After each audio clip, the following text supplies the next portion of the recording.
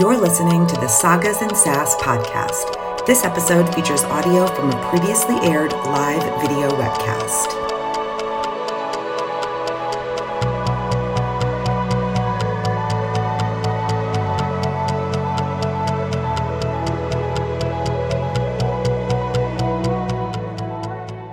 Hey, we're live.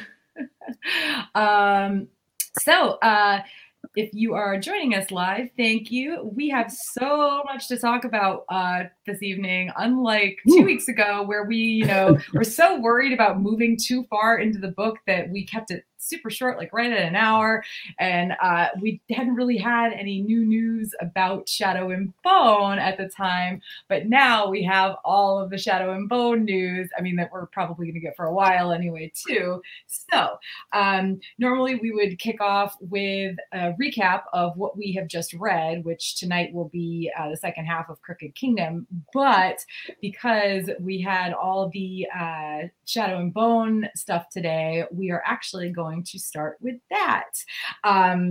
So I know it was actually kind of funny. Entertainment Weekly had their big article that went up, I think it was around 9 a.m. East Coast time this morning, where they were like exclusive Shadow and Bone, set photos and stuff like that. But the funny thing is the website that I write for from time to time, the Geekiary, got those same exact photos later. So yes, AEW, they were exclusive for 3 hours or something. I found that kind of amusing. Honestly, and in this day and age, they're promo photos, so it's not like anybody couldn't have just used them anyway. But so did you guys all go through the article and check out the set photos and the character posters and everything? So I personally didn't super read the article because I was unfortunately already in work when this started, but I have just been staring at the photos all day because I can just change my desktop background to be whatever I like and stare at it as I do, work stuff versus, reading miscellaneous articles. But oh my God, I'm so happy. On the one hand, we still haven't seen any Keftas, but what we did see is the attention to detail is beyond anything I get. And just the production quality is so high. Oh my God. It's my wildest dreams come true. It's I couldn't have hoped for anything this good. And it is that good. And granted, none of it is exactly what I had pictured, but obviously that's never going to be the case. We all have individual imaginations and obviously we're all going to picture things very differently, but what they came up with, you could see that they really cared what they were doing here and they paid attention. And I've just been drooling over Mel's greatcoat this whole time. And that coat he wears, it's gorgeous. It's just, it makes me want to go back to tailoring. It's so pretty. And I just pay attention to detail of the uniform that Alina wears, her cartographer's uniform, is beautiful. The patch the patch is so pretty, and all the hints of blue in the actual army uniforms, and of course her scarf with the gold trim. I'm I see what y'all did there. All right, okay. And especially since we know that that we're not gonna get she's not in that uniform for very long. You know what I mean? Exactly. We might get an episode, maybe 2. I would guess that her, her thing on the fold is going to happen. It has to happen within the first 2 episodes. I don't understand how. Definitely first episode, unquestioning. Yep. First episode. It has to be the first episode. Otherwise, you're not going to get enough forward momentum with the story to make it be 8 episodes for this first part. And I think the thing that I like so much about the fact that they put so much detail into that outfit is that that the First Army is going to be around in the whole story, because obviously they're still going to be in Ravka. So it shows that even when they're not there, they're still going to have a good base outfit to go off of, which makes me very happy. And I just I love how they all look. It's just so pretty. I love everything about what Jesper is wearing. Everything about it. I will say, I did not expect Inej to look the way that she did, but the way that she does look is so good that I'm all right, okay, I like it. It wasn't what I had seen her in personally. I had pictured her something in more ninja gymnast vibes, but the more like tailored. For those who are listening to this instead of watching this, I'm just making a lost hand gesture because I don't really know what her outfit genre is, but it's very good. And I want to gush over Jesper's outfit choices a bit just because I love everything they gave him, and he looks so dapper and so handsome.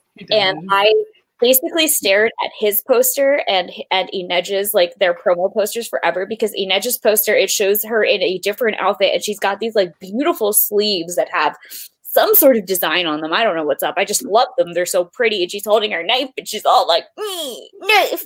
And then Jesper is just him with his guns crossed in front of him with that smirk. And I'm like, oh yeah. Very, very Jesper. Just so good. So good. Like, none of them look like what I would have thought, but they all look so good that now my thought is, how did I picture anything else before?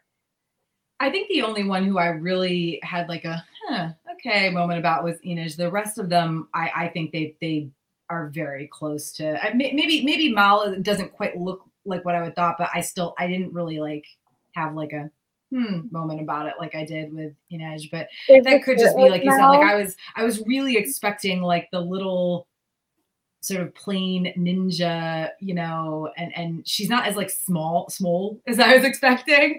But like you know, but other than that, like it's like, oh, okay, so we went a little sexier with her. All right. It's not even like, I wouldn't even say sexier. It's more like we went a little more fashion with her versus just like straight up like ninja but make it purple. That's easily what it could have been, like ninja but make it purple, and this is like fashion but make it ninja. And I like the potential of the idea. Yeah. I like the potential of the idea. And I really loved her sleeves in that promo picture. I literally stared at that for like 3 hours today before I remembered that other people existed. And then I stared at that for like 4 hours. There's other characters. And then somebody was like, the Dark Link has sexy rings. And then I just stared at his hands for a bit. And I'm like, indeed he does. Indeed. I'm sorry, guys. I have a lot of like costuming thoughts in general. Oh, no. That's a good perspective because like I caught the costumes, but I definitely don't have like the eye for that I know you do. So for me, it was more about just like overall character look, expressions, definitely like the way they're dressed, but not the real like specifics of it. You know, and the vibe. I did not really read the article. Like I started to sort of. I think I read the first few paragraphs, but when they went into the paragraph about the Darkling, who they're still calling General Kerrigan, I was like, I don't really need to read this.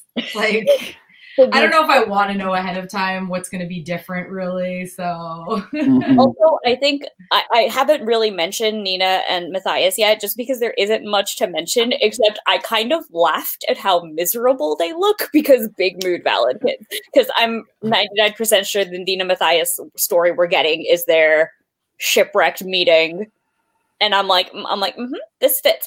Another thing I did want to mention, and somebody I do want to sort of credit in here is that, so a lot of the thoughts that I've had about the costumes have been like, you know, further sort of coherented. They have been made coherent by one of the people I follow on Instagram. I was going to say friend, but I don't actually know them in person. They're a really talented cosplayer and costumer, Woodsmoke and Words, and they do an awesome Kaz cosplay, and they also are like an actual hat maker, an actual milliner, like trained and like worked on like and works on stuff for like movies and productions and stuff.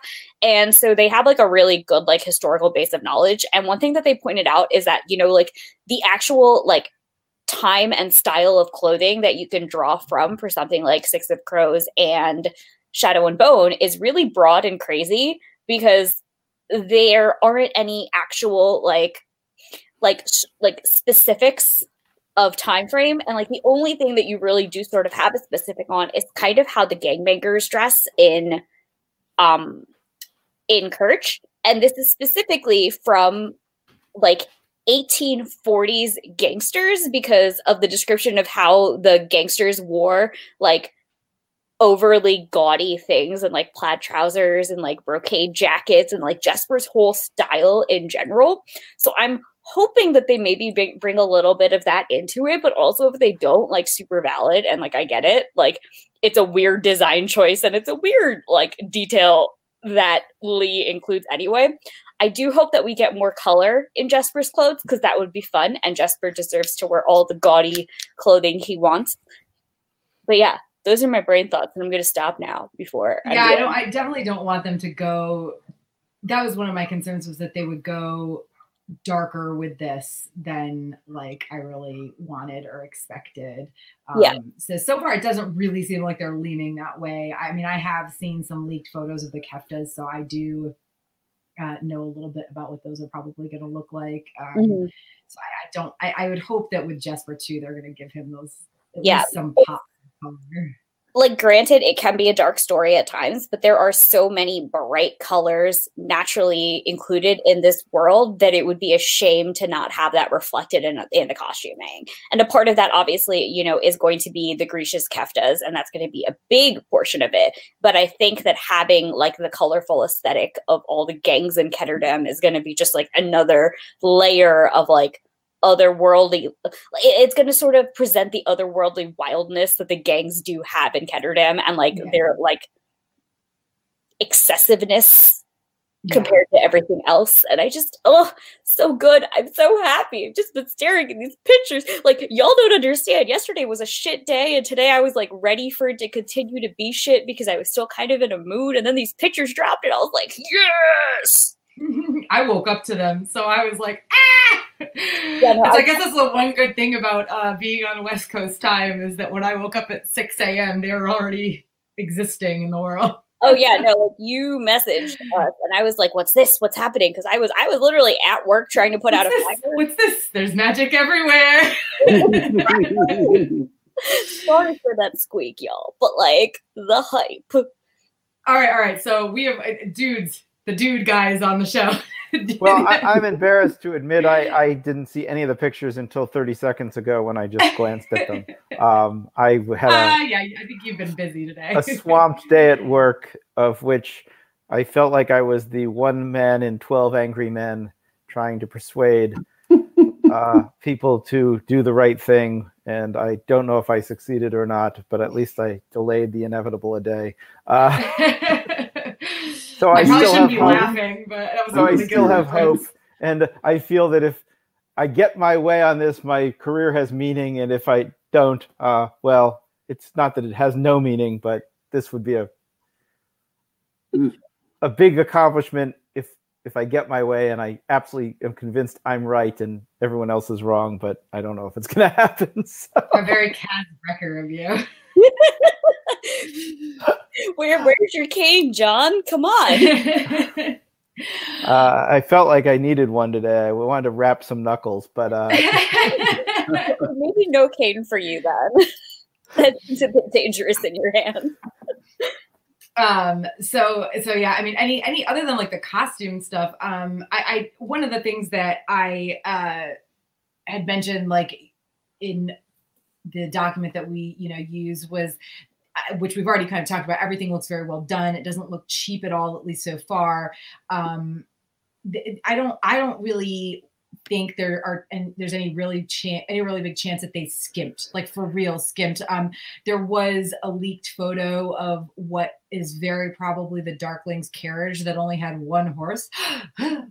But like, as we Game of Thrones people know, horses are expensive to have on TV shows or in movies. That not just getting the horses themselves because they have to be so well trained and they cost a crap ton, but then the insurance. And then if the people who are acting don't know how to ride them, you either have to pay to help them learn or get extra stunt people and stuff. So I think it's like getting rid of some horses is a very inconsequential way to save money. And like just looking at the photos today, they clearly didn't skimp in the costume department, which is, That can honestly be. Look at Bridgerton. That can be such a huge aesthetic of a show that might not otherwise be like the most amazing thing ever. That I'm really excited. Yeah, I mean, I think the days of skimping on costumes actually are going the way of the dinosaur, because with 4K, everything is so clear that if you skimp on the costumes, it will just look awful. Now let's hope they don't skimp on lighting too.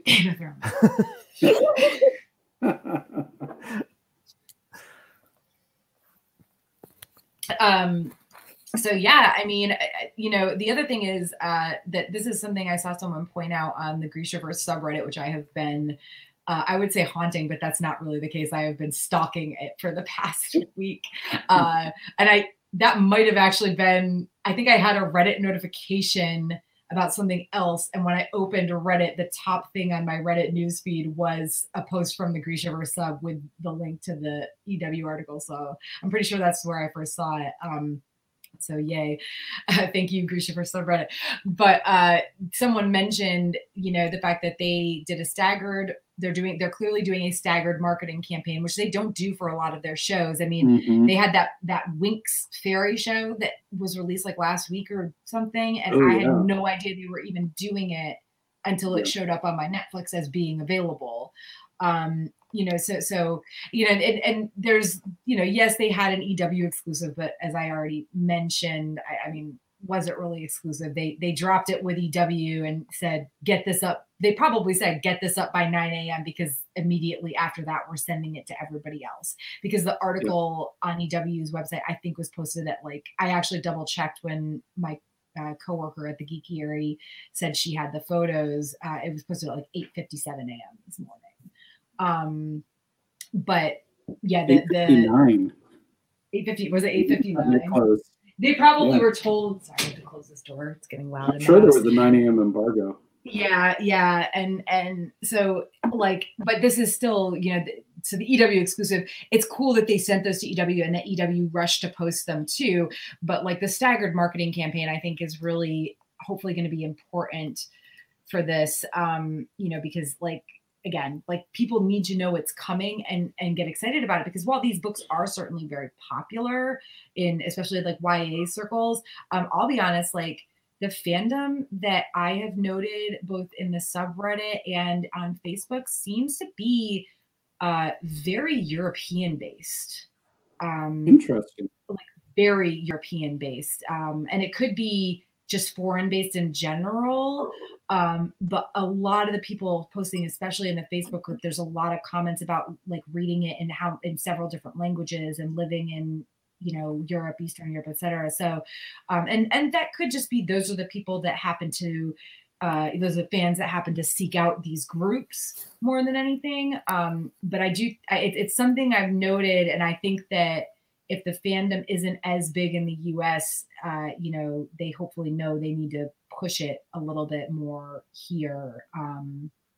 But yeah, we had the teaser trailer, 4 weeks ago? I can't remember if it was right before or right after New Year's. And now we have, the set photos and the posters. And, hopefully we'll have a full trailer, well in advance. But I mean, we know now the show is not coming out until April 23rd, which that screws my schedule up a little bit, or our schedule as a whole. But I was really thinking, when they said April, especially since this show has been shooting and in production for so long, I was really thinking first Friday in April. But no, or it's second to last. So April 23rd. So, I mean, yeah. Any thoughts about the marketing or how you think it's going to be received, or if people are going to? One of the things I really loved, I hadn't made this connection before, but they were in the article, which I only skimmed. They refer to Six of Crows particularly as Ocean's 11 meets Game of Thrones. And I feel like that's such a good analogy. That's a great way to sell. It is a great, I don't know if it's the best. I don't know if it's the best. I don't know if comparing it to Game of Thrones is the best analogy necessarily, but it is a very good, it works just enough. It's a very good analogy to sell it to an audience who hasn't read the books for sure. Exactly. You're absolutely right. Like, it's not Game of Thrones, obviously, but I do think it's a fantastic marketing technique. And I love to see that, in part because I do think that that's one of the ways that they are thinking of it in terms of positioning for marketing, which I think is very clever. Yeah. I mean, I actually think it is a good way to market it, to mention Game of Thrones. Oh, no, it absolutely is a good way to market because it. But for 90% of the potential audience, their only idea of fantasy is Tolkien, now Game of Thrones, and maybe Harry Potter. I mean, that's it. So anything else, if you compare it to anything else, that will go over their heads. yeah, I mean, I guess you could sort of compare Shadow and Bone a little bit more to Harry Potter, because you've got the school and the chosen one and the really bad guy, you know. But I mean, it's like the Game of Thrones comparison. It's very loose. I think what they're trying to say is it's Ocean's 11, but in a sort of dark and gritty fantasy world, you know. But please don't go all Game of Thrones on it, you know. Like, there are things I know I think we all had some complaints about the Shadow, about the original Grisha trilogy, where like, oh, not enough characters died and stuff like that. But at the same time, like, it's still YA, and while I don't necessarily, you know, expect them to follow the very YA tropey stuff in the show that they did in the books, so like, I'd be okay with that. Like, I also don't want them to make it so dark that like there are like, there's enough bad about the relationship between the Darkling and Alina. We don't need to make it worse. I'm not even going to say how they would, but I think it's implied how they could. So. Yeah, I don't think that they are going to. I hope rather that they're not going to try to make it more Game of Thronesy. I think it's just a good way to draw people in.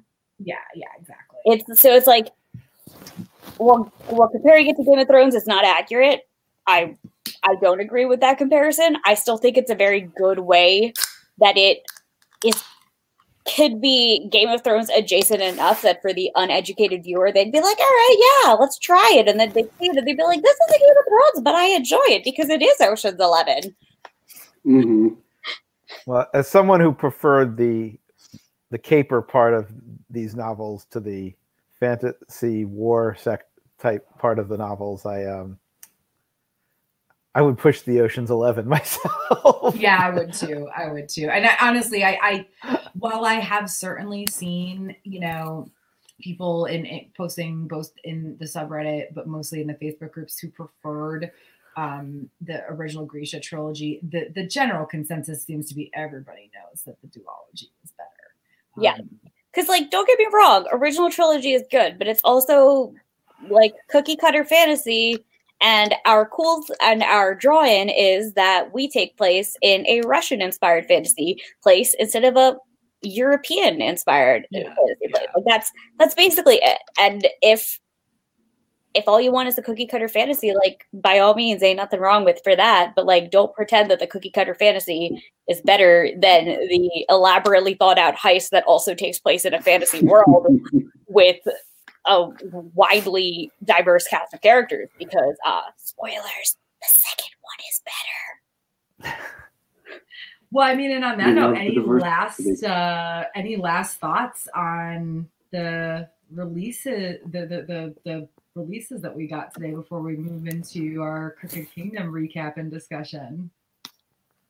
Just that I'm so excited. Like, I was already excited for this series, but seeing these pictures was just like, I'm ready. I was kind of wondering if I was going to be able to get like Dean into it, you know, not that he would hate it necessarily, but I was like, is he really going to like this, you know?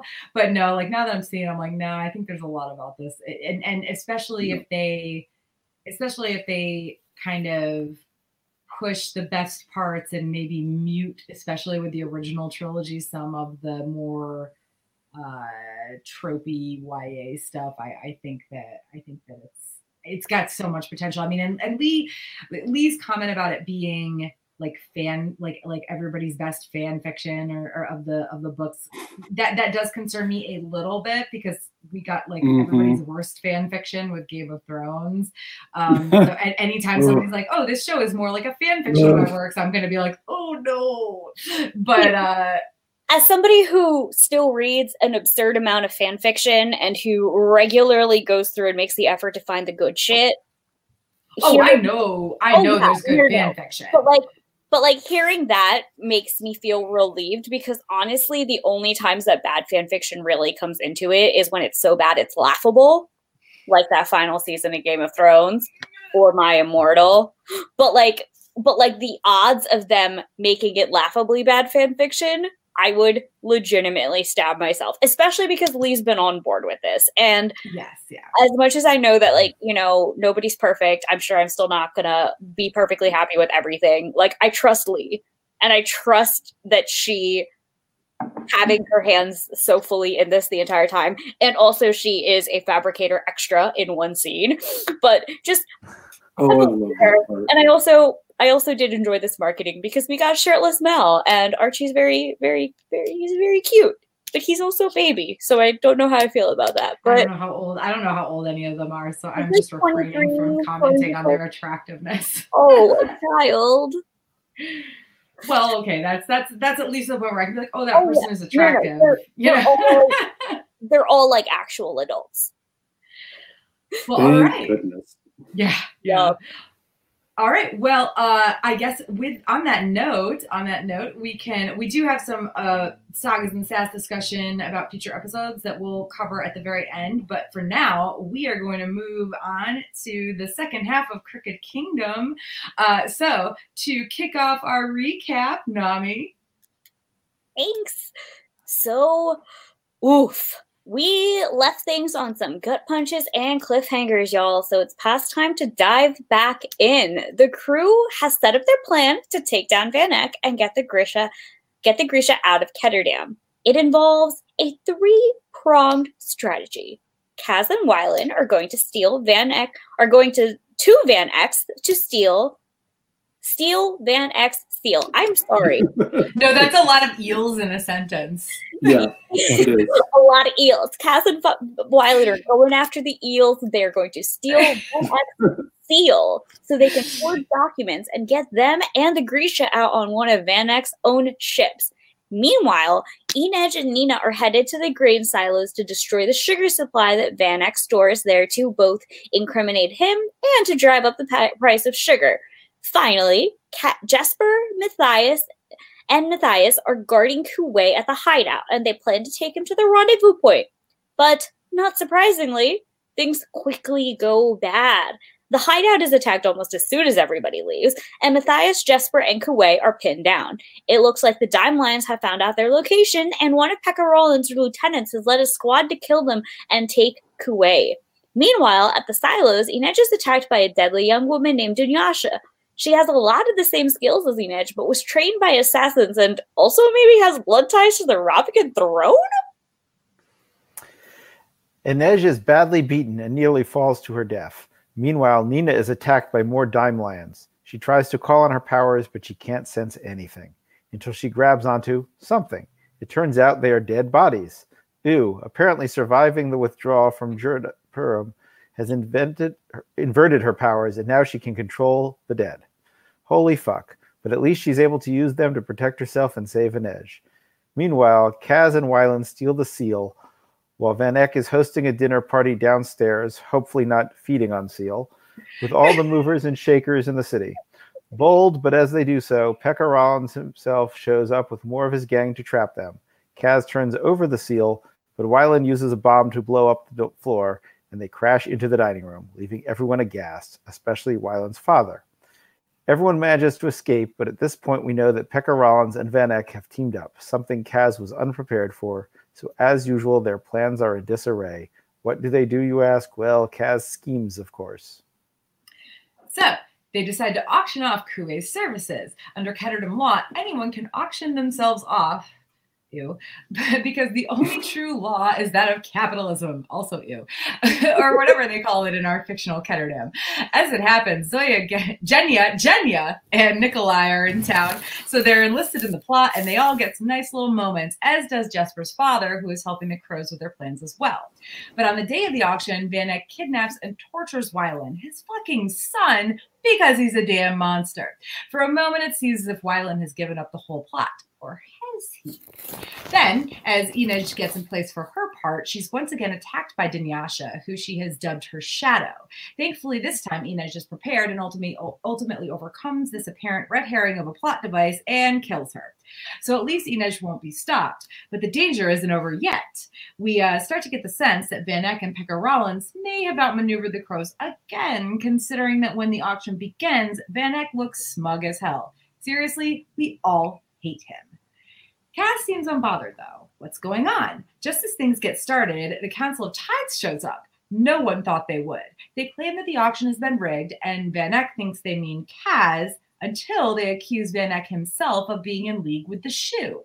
Van Eck is thrown completely off guard, and they proceed to show the entire city how horrible he is, including having Wylan show up bloodied and bruised, leaving everyone disgusted with how horribly Van Ick, which is my new name for him, by the way, Van Ick, treats his son. Because, as it turns out, Wylan overcame his learning disabilities and used some tricks to prove he was competent, humiliating his father in the process. This tore up our hearts and made us weep, and if you didn't, you have no soul. Just FYI or whatever. Van Eck is arrested for his crimes, and Wylan takes over his business and properties. Kaz bluffs Pekka Rollins into thinking his son is buried alive and humiliates him in the process. Kaz hadn't even ever seen the kid, but Pekka is thoroughly beaten. Everything is turned up crows. During the ensuing chaos, Jesper shoots and kills Kuei. It's all fake, so people think Kuei is dead and he can live in peace. Unfortunately, while chaos still reigns, Matthias is confronted by a young Fjord and Druskella and shot. He dies in Nina's arms, and so she brings him back to life with her new powers. But she knows that it's only a shadow of him, not the real man that she loves, and so she lets him die. Poor Nina. The crows all get little send-offs in the end, lovely ways to tie up their stories. Jesper is helping Wylan run the Van Eck Empire, Inej is planning on taking down the slave traders, and Kaz gifts her a ship called the Wraith. Nina plans a journey to Fjorda to send Matthias off. Kaz? It's revealed that the Council of Tides was really Zoya, Genya, and Nikolai, but the real council does visit Kaz in person. He basically blows them off in traditional Kaz fashion, and he also finds Inej's parents for her and admits his true feelings, or as much as Kaz Brecker can do such a thing. And I'm going to jump back in here because for anybody who loves Inej, the final chapter where she confronts Pekka Rollins is pure gold. What an amazing and wild ride, and one that made us all laugh, cry, and shout in joy as the crows finish their story, at least for now. Yay. Okay, so it was so hard to not like spoil things 2 weeks ago when we were doing this, but like I think we were discussing before we started that there are somehow actually people out there that think this book wasn't great. Personally, I think that I do agree with something Nami said before we went live about, yes, it does get a bit of a slow start, but as a whole, I mean, I think a big part of this is that it wraps up their story and it does it so well that I personally think that this is a not hugely better book, but definitely at least a slightly better book than Six of Crows. But again, that could be my fondness for seeing things wrapped up in a good way.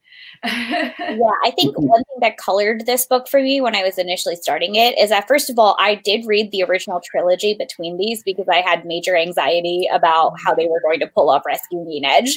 And I do this thing where if I get nervous about something happening in a book, I just either put it down or read the spoilers so I could get over the anxiety and finally finish it.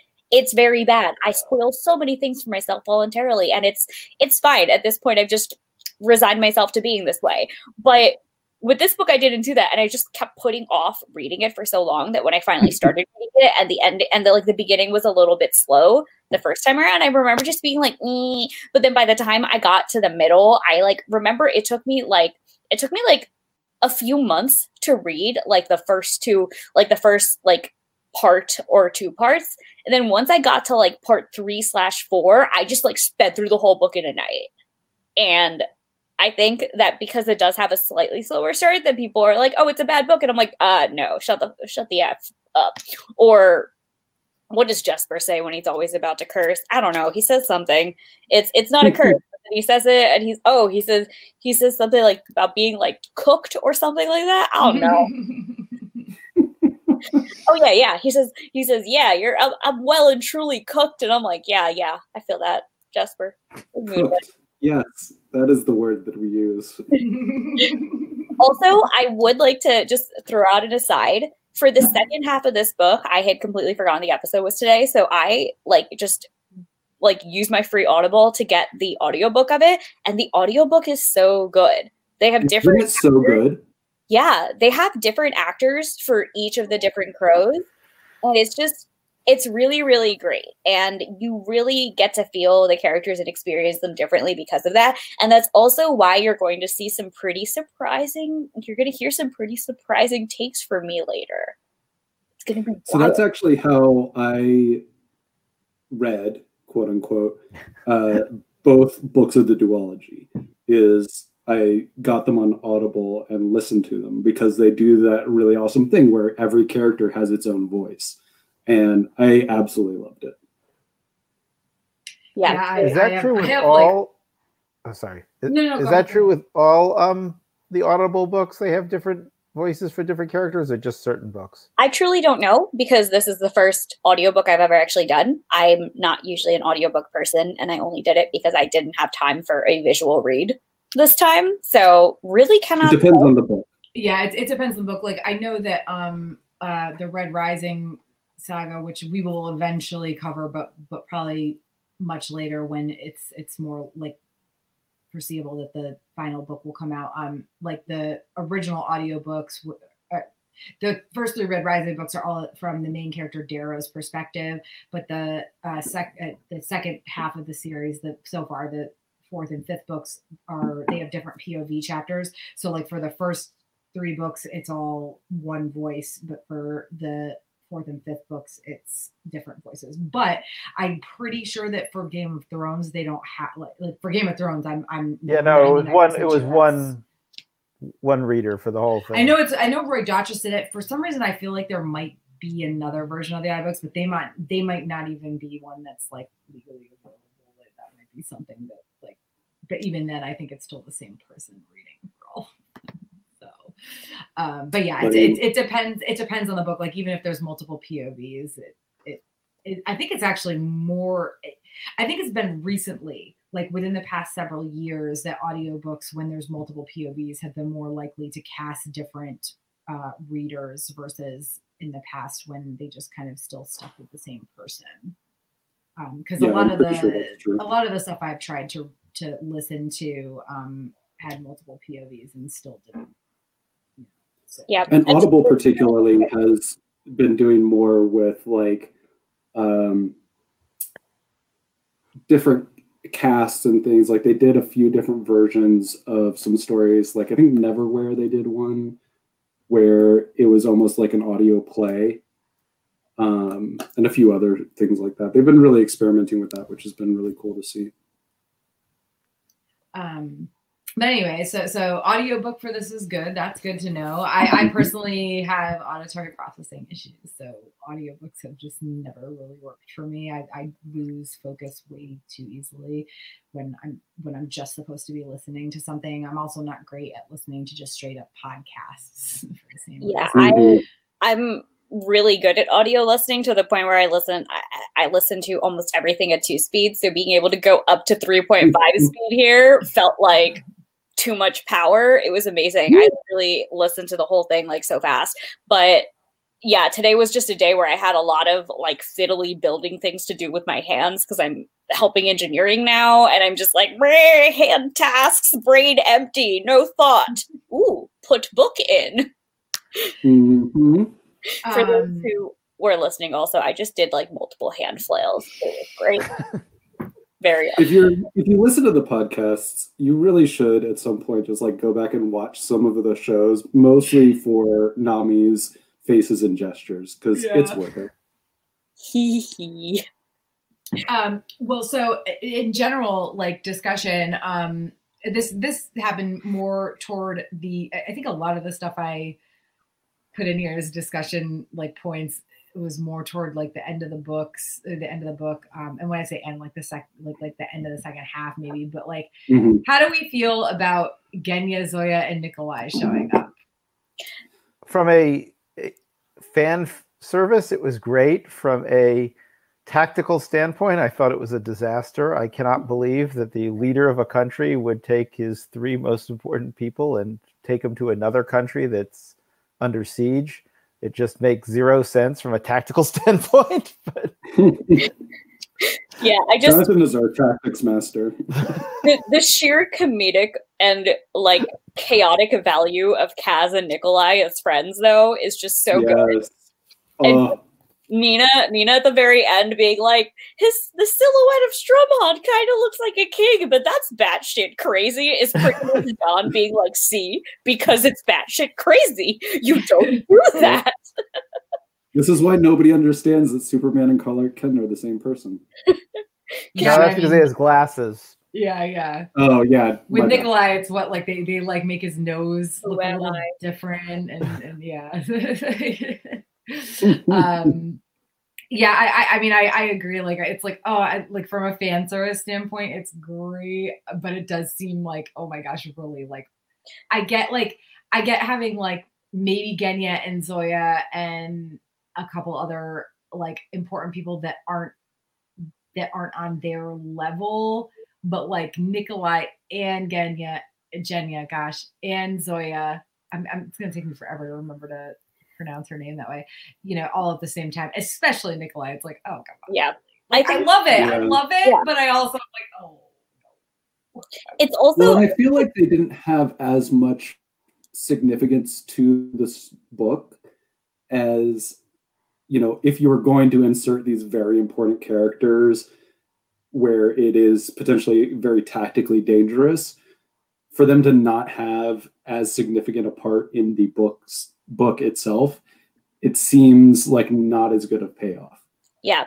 And I will also say that one thing to keep in mind is that while we're like, this is batshit crazy, admittedly, we don't have somebody who can just change our face to look like a different person. And if I was a kid, like, fuck yeah, I'd get out of here and run around and do whatever the heck I wanted if I can just have somebody like magically, cast disguise self on me so I could just do what I want. And like, oh man, I would love to have that for Ice and Fire Con. Exactly. Right? It's just like, imagine the cosplay you could do if you had to say that, but also I'm just imagining being able to like go around Ice and Fire Con and not have 20,000 people stopping. I mean, that's a huge exaggeration. Sure, I guess like if but Tara, I'm so popular and everybody. Oh, I didn't mean it about being popular. I meant like, Tara, why is this happening? Tara, what is going on? Tara, fix this. Tara, do that. I'm not talking about being popular. I'm talking about people wanting me to do things. Also fair. Also, that's fair. Yeah, I'm just being actually. But no, it's a terrible tactical decision, but we do have the advantage of a disguised self here. And I think it does kind of make sense though to send somebody like Strumhond to a place like Kerch to deal. If that makes sense. Because like privateer and the reputation of being cutthroat in a place like Kerch makes sense. But don't also send Zoya and Genya. Like, right? Yeah. But I understand that the reason that Genya was there was to fix Kuwei's face or Ryland's face, and that Zoya was there to be like, "Oh, my daughter Nina, what the fuck have you done with your life?" But you could also have sent anyone and said they were Strumhound. I mean, no one knew who Strumhound is, so. But then they're not Strumhound, John. You know how much of a control freak Nikolai is? Like, would you really let that fly? He absolutely would not let that fly. He gets hives just thinking about that. I get hives just thinking about that. Okay. Well, just moving on because we have so much stuff we want to talk about. What about Nina's loss of her actual like corporality powers and her gaining this power to essentially control the dead? Like, will this actually, I mean, now we saw how it could be useful in a pressing situation where she happened to have a pile of dead bodies, to work with.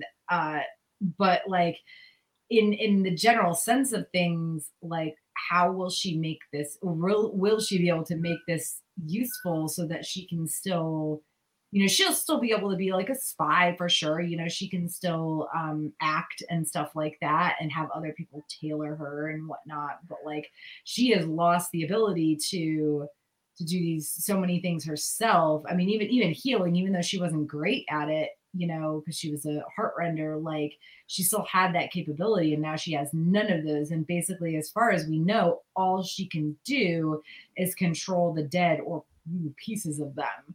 So I mean, she's already done it in a pretty big way, though. And I would say with the Rovkin's obsessions with collecting the bones of saints, like, you kind of got this in the bag, right? Just carry around a whole Sancta Elena skeleton with you. Like, let's go. Also, this is coming from the point of view of somebody who has recently read, like, a necromancy space opera story. Are you reading Harrow the Ninth? Yes, it's Harrow the Ninth. I'm in the middle of that too. Oh, yes. But so, if anybody has read Gideon the Ninth and Harrow the Ninth, you'll know that Harrow, one of the main characters, is a necromancer, and she literally wears like a skeleton rib cage on herself at all times. And she's like, "Yeah, you know what? Bone dust up your nose. Take it, bitch." And yeah, John can. I think John can back me up here that is pretty much the Harrow attitude. Yeah, but it's one of the things that, like, you know, like, I sense a lot more grave robbing in her future, unfortunately. But I think she's resourceful enough to make these powers really good and really useful for her. The thing that I thought about a lot, actually, with this was her struggle with, like, what her Grisha powers now mean. Because of all the dialogue about how Grisha are the connection to life, like, the reason that Grisha thrive when they use their powers and the reason they fade away when they don't use their powers is because their powers are life. So having a power now that is life but is so explicitly tied to death, just like the conflict that comes with her for that. And there's a part where Matthias like notes how even though she's using these powers of death, using them still makes her like lively and full of life, like using normal Grisha powers does. And I'm just wondering if she will be able to make that connection because, like, she's got death so around her now, and like the conflict of what her Grisha upbringing tells her power should be, and like this, like, there's a great word here that I could use, and this, but I can't find it. And this new manifestation of her powers that is so against everything that she has learned that her powers should be. And I think that's a really interesting dynamic because I think Nina's smart and she's resourceful and she is powerful. So she's definitely going to find a way to make this useful. And she's definitely going to be as much of a powerful Grisha as she's always been. Of that, I have no doubt. I just worry for her sanity now. Yeah. Yeah.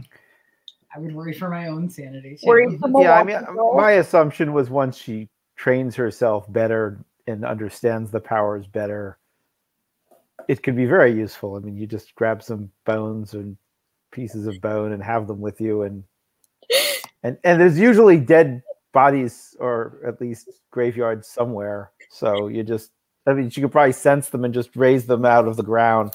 Once she Although I would hesitate to just, like, it's one thing to like do it off the barge or whatever, or the you know, where they haven't actually, they're never actually going to be properly buried, and there's no one that's going to be trying to come like see their graves. It's another thing to like raise the bodies of the dead from like a proper graveyard, and like hence the moral quandary. But I mean, it does. I don't know if it's clear whether it has to be human dead. It could be animal dead. I mean, they'll be in the woods. I mean, I just think you can find a use for this skill. Yeah, you're right. That's actually that's an interesting question because like I don't think we've ever heard about corporalki. Not at least, and I could have missed something somehow, to be fair, but like I don't think we've ever heard about corporalki and whether or not they can affect or heal animals. Yeah, it's never been explicitly said or not said, so no idea. Yeah, so a question.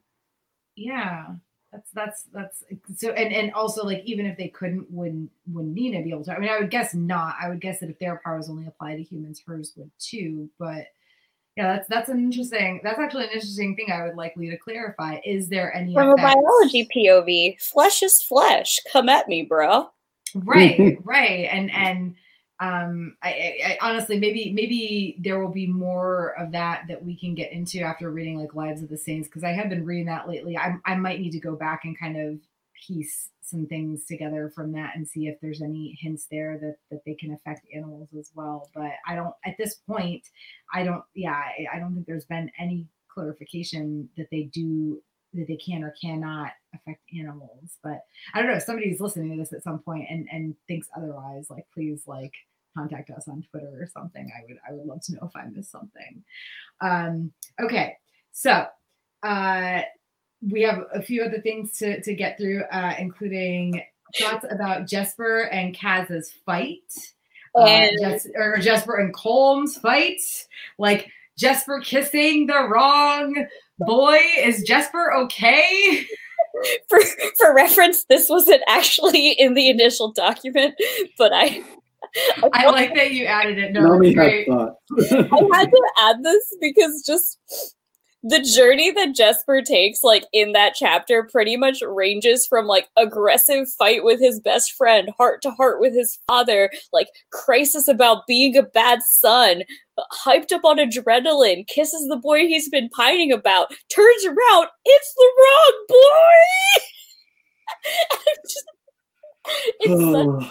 It's just so disaster bisexual brand that I deal with it way too much. And I was just watching this whole, like, clusterfuck of a mess go down, and I was like,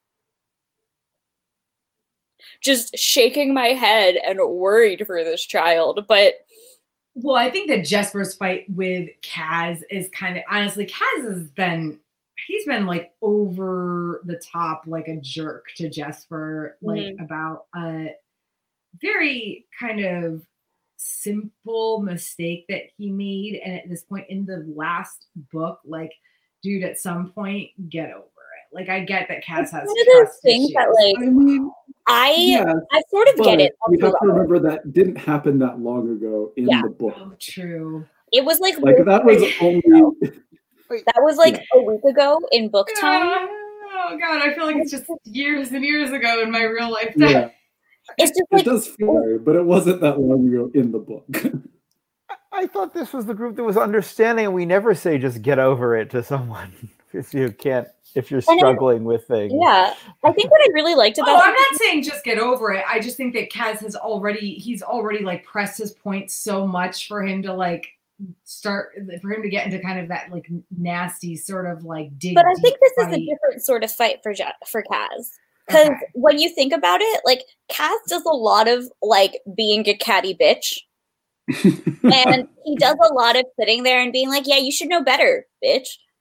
And he does a lot of, like, sideways negligence to the people that he cares about. But it takes a lot for him to come up and just be like, direct confrontation, like, you suck.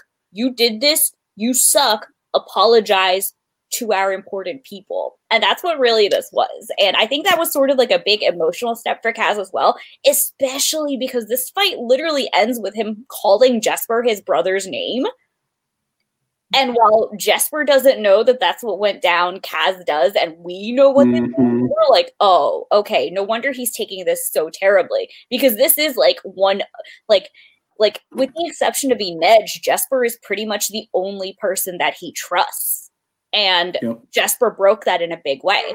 And I think it's one of those reasons that, like, you know, in the first couple, like, conversations that we had about these books, like, Tara, you were really talking about how you didn't like Jesper because of his gambling problems and how that was, you know, and, like, I feel like a lot of the reason, like, people might not like Jesper is because he does betray his friends. And in a way, like, friendship is, like, the biggest, like, tie in this book that binds people, because these are 6 people and their only thing keeping them together is their friendship and their trust and their loyalty. And Jesper breaks that in a really big way. And obviously, even though he doesn't mean to do that, like, it's the kind of thing that if it happened in real life, like, people wouldn't just not talk about it, and it would bubble over and become an actual real confrontation eventually.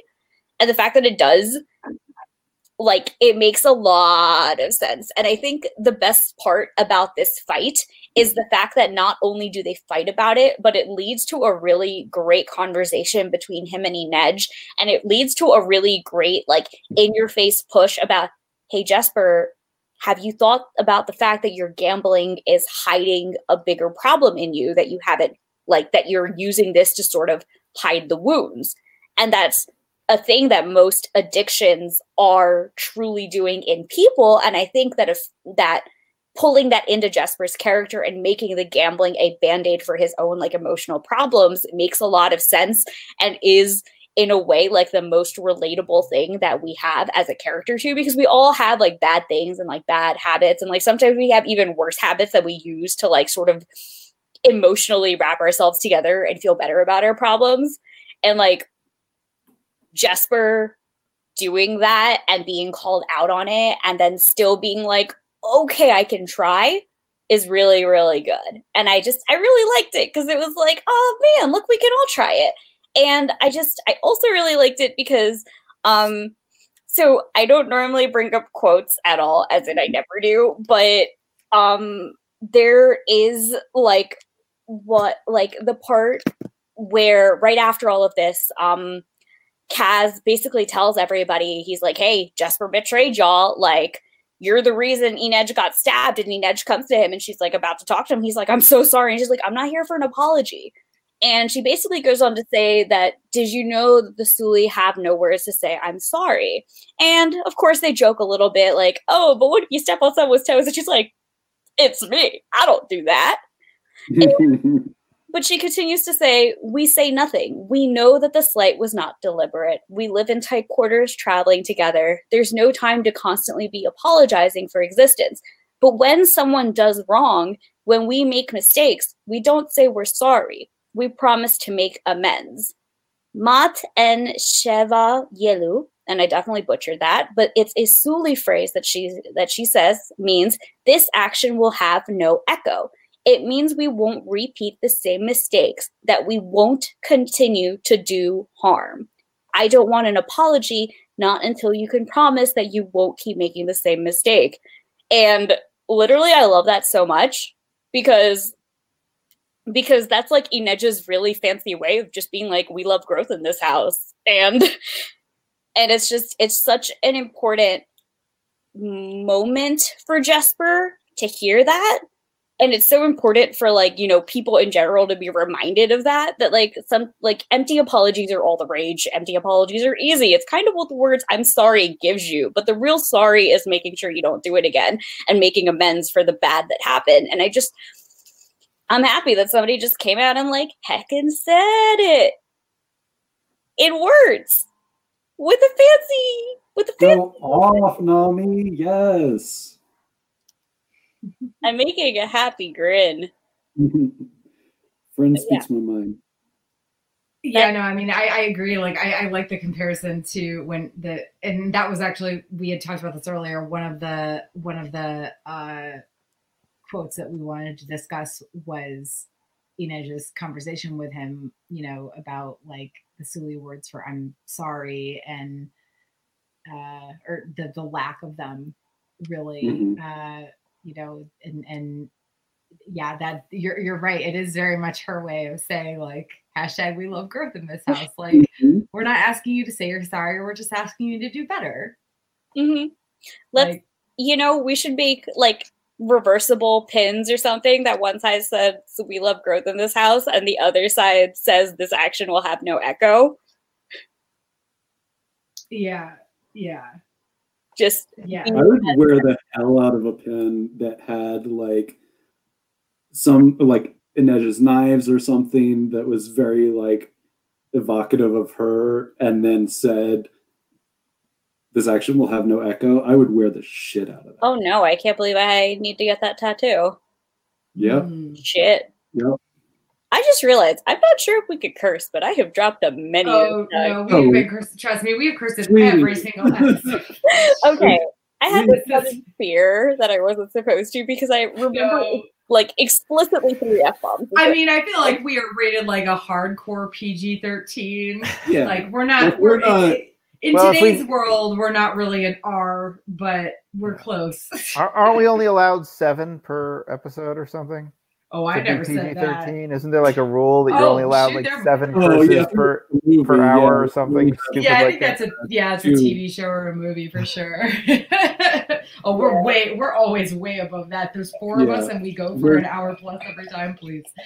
Yeah. But yeah, I have one final Jesper thought before we get lost, because we always do, and I know we will. And I also will forget this one because it's a really good one. Because this reread made me discover, or rather realize, that Jesper and his father, Jesper and his mother have the same taste in men. White. So true. Honestly. I had this revelation because specifically in the scene where he's kissing Kuwei by accident, he's like, oh man, he's so cute, but I miss Violet in his regular body with his red hair. So cute. And I'm like, son, you talk like your mama. And I'm like, oh no, he has the same taste as his mother. What a disaster boy. Daddy issues. What a disaster boy. I mean, aren't they daddy issues when generally your dad is actually a pretty awesome person? Like, not saying he's perfect, but... No, but, like, you're allowed to have, like, it doesn't matter how perfect a person is. Like, this will still mess up in a way that's specifically not good for you, you know? And I think that's another really good thing that I love about Jesper and his relationship with his dad and how it contrasts to Wyland's relationship with his dad, because obviously Van Eyck is like the shittiest man alive. It's caught on. It's happening now. But like, you know, it's one of those things that Wyland is so justified to hate his father that Jesper has so much, you know, like angst in him about disagreeing with his father and fighting with his father. And I think part of the reason that he has so much inner trauma that he's covering with his gambling is because of that struggle, that he knows his father is a good man, and that he's loving, and that he is objectively a very good father. And I think that's part of his struggle with having issues with him, because it's very easy to look at a terrible parent and be like, you're a terrible parent. It's so much more difficult to look at a very good parent and be like, you're amazing, but in this one specific way, you've kind of failed me. And having that conversation is a really important and difficult thing to do as a child and as a parent in order to have a great relationship. But it's a different sort of struggle versus just a person being shitty. Also, yeah, this is sort of, you know, personal experience driven, because my parents are literally amazing and perfect in every way, but they also didn't believe that mental health issues were actually a real thing. And I suffered from severe depression and felt the need to hide it from them because of that, because I thought they wouldn't believe it was real. And I also had been raised in a way that I didn't believe that my mental health issues were real, because that's what they had taught me, you know?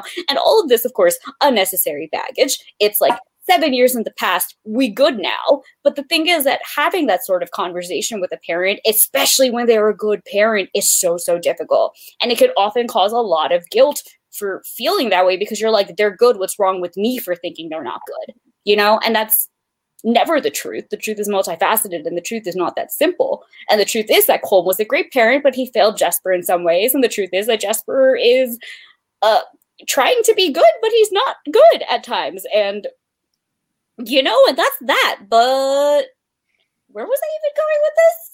I got lost. I wondered. Hello, I'm back. We got lost about like all things Jesper, which is fine. Yeah. It's like that covers like Jesper as a whole. I mean, we can obviously continue talking about it if you guys have anything else to say about Jesper specifically. I think I want to cosplay Jesper now, honestly. You should do it. I mean, I like his outfits the best, but he has the best outfit. He clearly has the best style. The most stylish boy. Yes. So anything else about Jesper before we move on to a couple other discussion points? You good? Okay. I want to talk about this character that was introduced that like came out of nowhere and just like Dunyasha, like what is up with Dunyasha? Exactly. That was like, I mean, that was one of the things that I kind of snuck into our recap, was that she's like a red herring plot device. And like, yeah, it's just this weird sort of insertion. It didn't feel right to me the first time I read it. It felt worse, honestly, the second time, because I was like, oh yeah, this girl, I had totally forgotten about her because she's pointless. Like, because I already knew that she died, and she's literally just there to give Inej a hard time, sort of like Inej's slippers melt, like sort of like the the oven thing in Six of Crows that they'd run like more recently than they thought. It's like there was no reason for that to have happened except to give Inej a hard time. So like, oh well, we can't have a burning oven where Inej's shoes will melt off her feet as she's trying to climb up it, and she's the only one that can do this.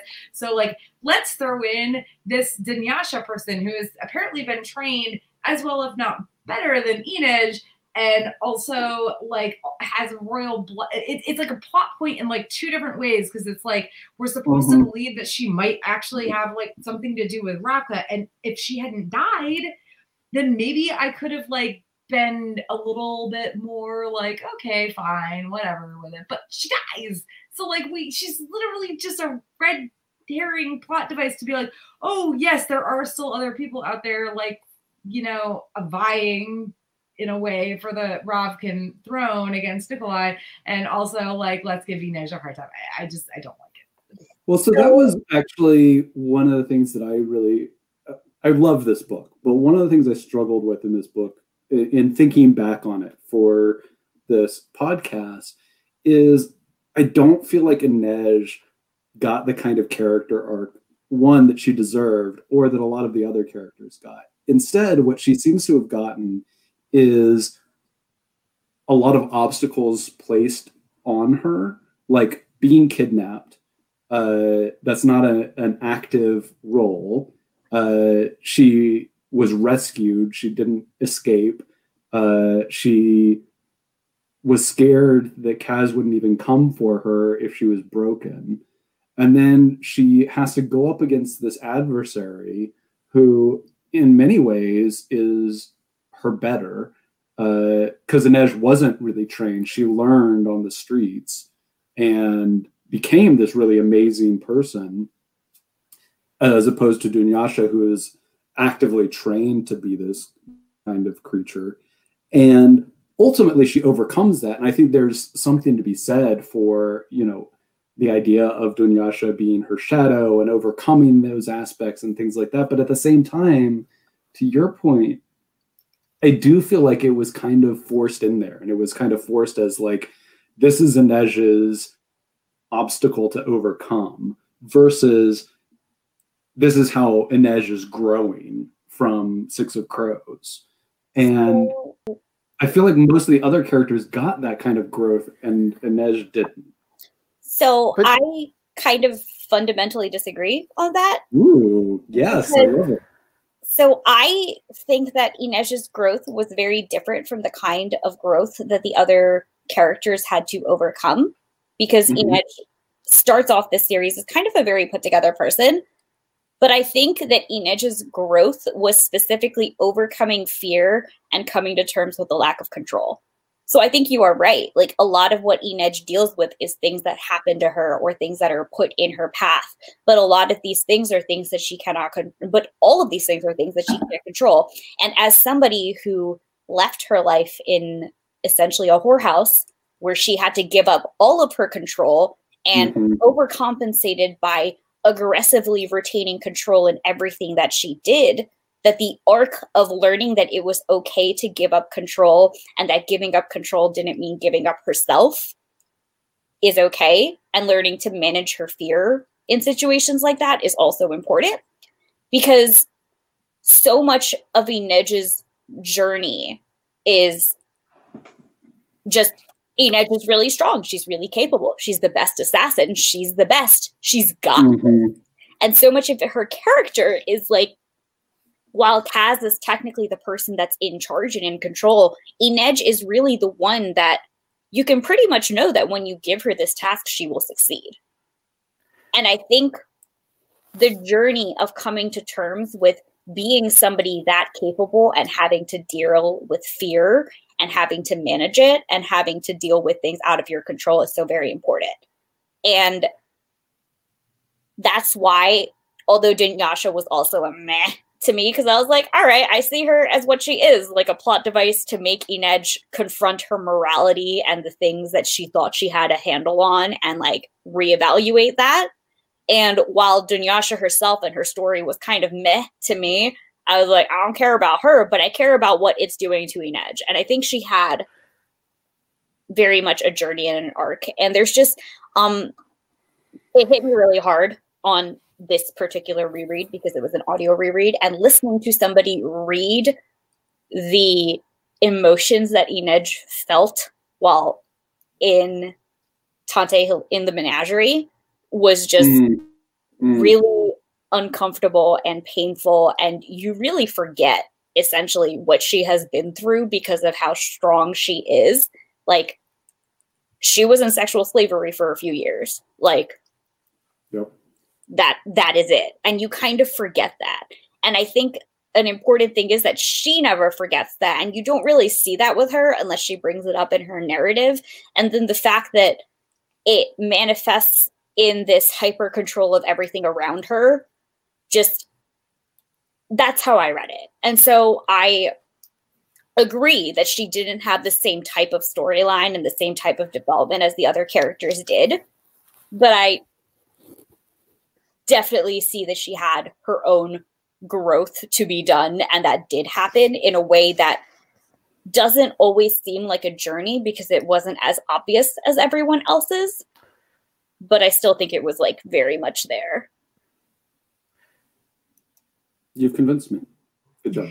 Yes. I mean, and Nej also, from my, as I remember, is the only one who sort of had a plan for her life post this from the get-go. And that aspect indicates that she sort of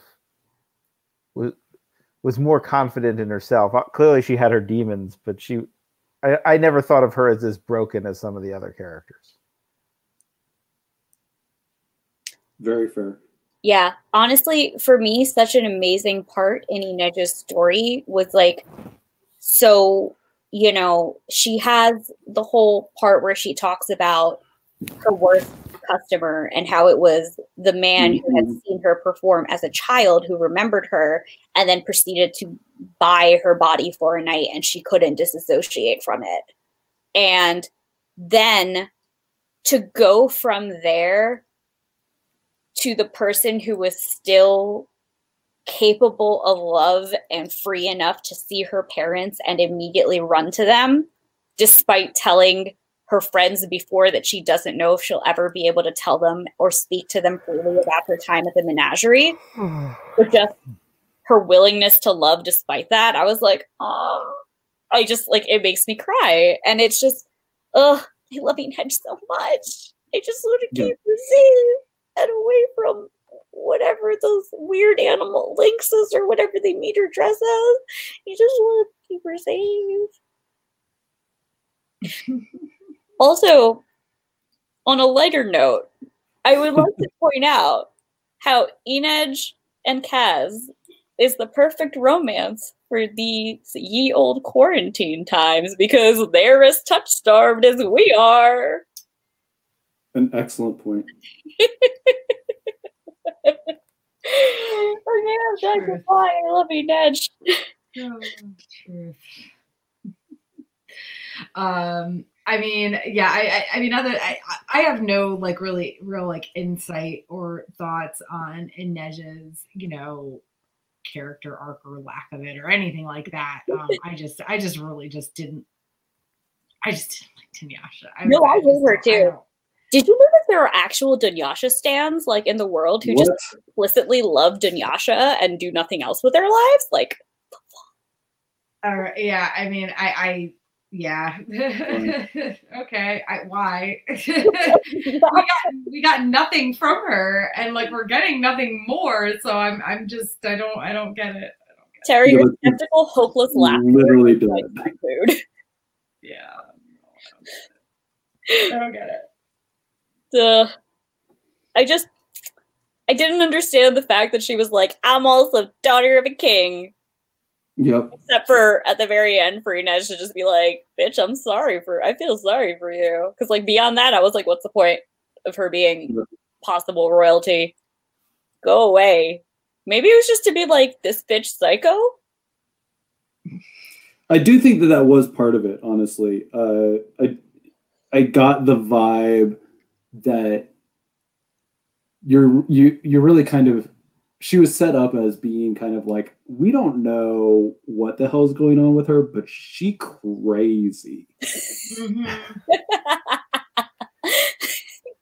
I mean, yeah, she had no grip on reality. What's like she's okay, like she's a good assassin, but she had no like grip on reality. Yeah. Corpses for the corpse. Well, are we sure? We don't know enough.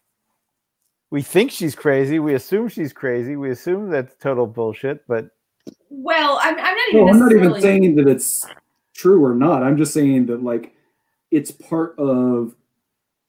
We don't know what's true and what's not with her. Right. Yeah. And she's unhinged, and which is part of what makes her so dangerous to Inej, right? Is and part of, I think, to Nami's point, like part of that growth that Inej does experience, which I'm now sold on thanks to Nami, is she was worried about being this, about losing herself. And so seeing Dunyasha as her shadow, it makes sense for Dunyasha to be kind of an unhinged, unreliable kind of character. I just think it feeds into that. Mm-hmm. It's also really awesome to see a character who is an assassin who regularly murders in a fantasy setting be like, hey guys, murder's bad and I acknowledge that, but also like still would have done it to save my life and that's okay. Because like she's having a whole moral crisis about how Dunyasha is just batshit crazy. He's like, murder people for my god or something like that. And something along the lines of murder is good or acceptable, I guess. I don't know what's up with her, man. But so like having Inej have that like, my saints might think I'm a terrible person for this, but I would still do it again, and I'll still keep liking my saints and hoping that they like me, and all I can do is keep on keeping on. Oh, your saints. All right, well, moving on from Dunyasha, because, I mean, we've talked about her more than she actually exists in the book. You're right. I seriously think we spent more time talking about her than it took me to read the chapters that she existed in the book. All right, so the big oomph. How do we feel about Matthias's death? It gives you. Gives. Go ahead, Jonathan. Well, I mean it gives a little bit more of an adult feel to this set of books compared to the first series, and rather than the pure young adult series but it was sort of, to me it was a little predictable. I felt like he was the one character throughout the whole series that was disposable, and part of it is because we start off hating him. But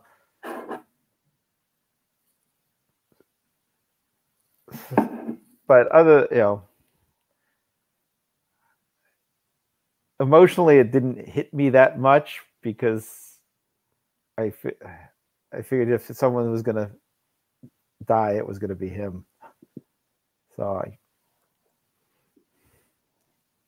I want to take a quick moment to just say that the first time I read this book, when Matthias died, I felt a profound sense of relief that I wouldn't have to worry about what he was going to do or how he was going to betray Nina.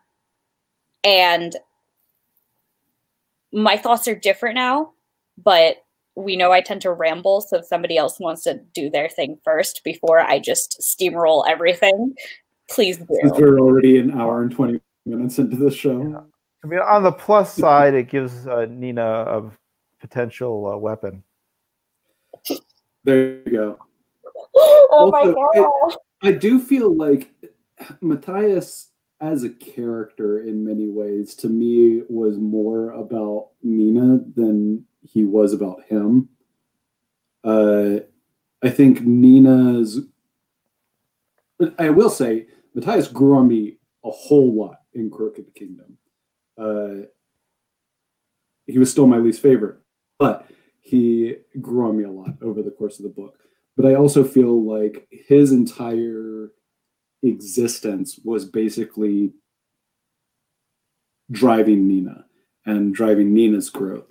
And I feel like what cemented that for me was his death. and Nina bringing him back, and then realizing what her power was capable of and what he wasn't capable of, and then letting him go because she knew it wasn't really Matthias. Yeah, but I mean, I can't remember which character it was that found her with him and was like, no, this isn't him. You have, like, because she... It's Inej.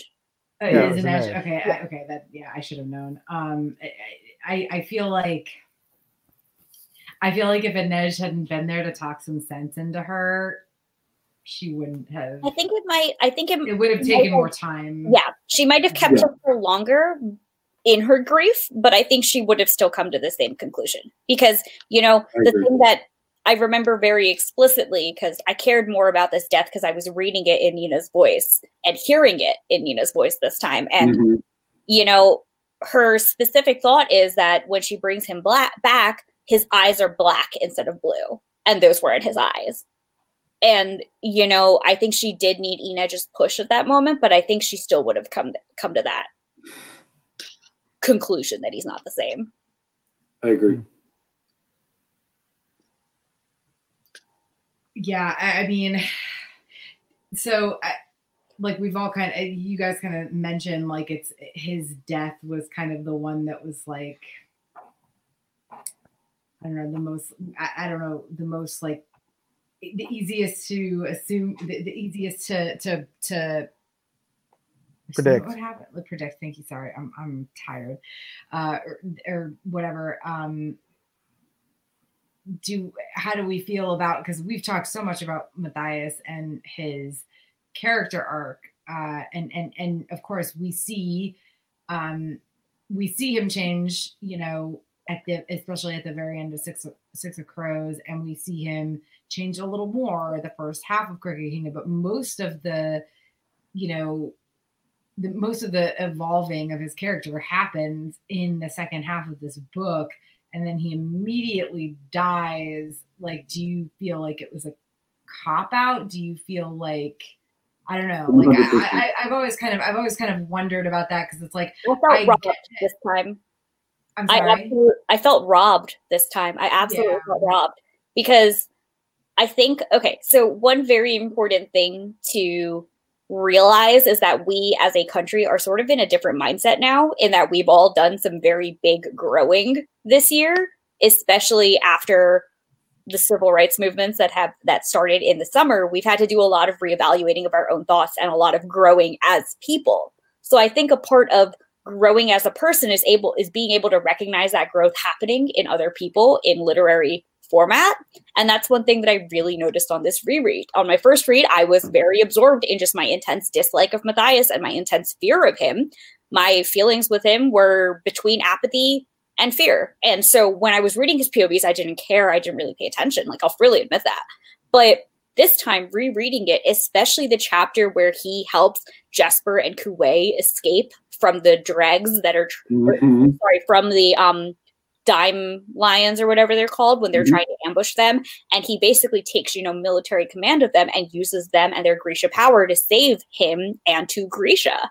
And he basically sort of comes to terms with the fact that, like, this power is a weapon, it's a tool, and that, like, people are what matters. And he basically has that revelation that he's like, yeah, I'm always going to be knee-jerk afraid of Grisha powers, but I can remind myself that a person isn't just that power and that they're still a person. And you basically see him start to do this in the rest of his POVs, where he where he goes on to just be like, oh, like, Grisha power scary. Wait, no, it's beautiful. Grisha power scary. Wait, no, it's beautiful. And you see that sort of what, I can't remember. God, I've been doing a lot of webcast things recently, so I can't remember if it was said in one of these previous ones or something else that I did recently. But you see that sort of mindset of your first thought. Oh, this was definitely somewhere else. Okay, so you see that. So what people try to teach you when you're trying to grow out of unhealthy thoughts or incorrect assumptions is that your first thought is what you've been conditioned to believe or what society has taught to you. Your second thought is you trying to be a better person. And so Matthias's knee-jerk reaction was always, Grisha are evil, Grisha have fear. And as you see him in the second part of this book, you see him start to be like, wait, no, that's not true.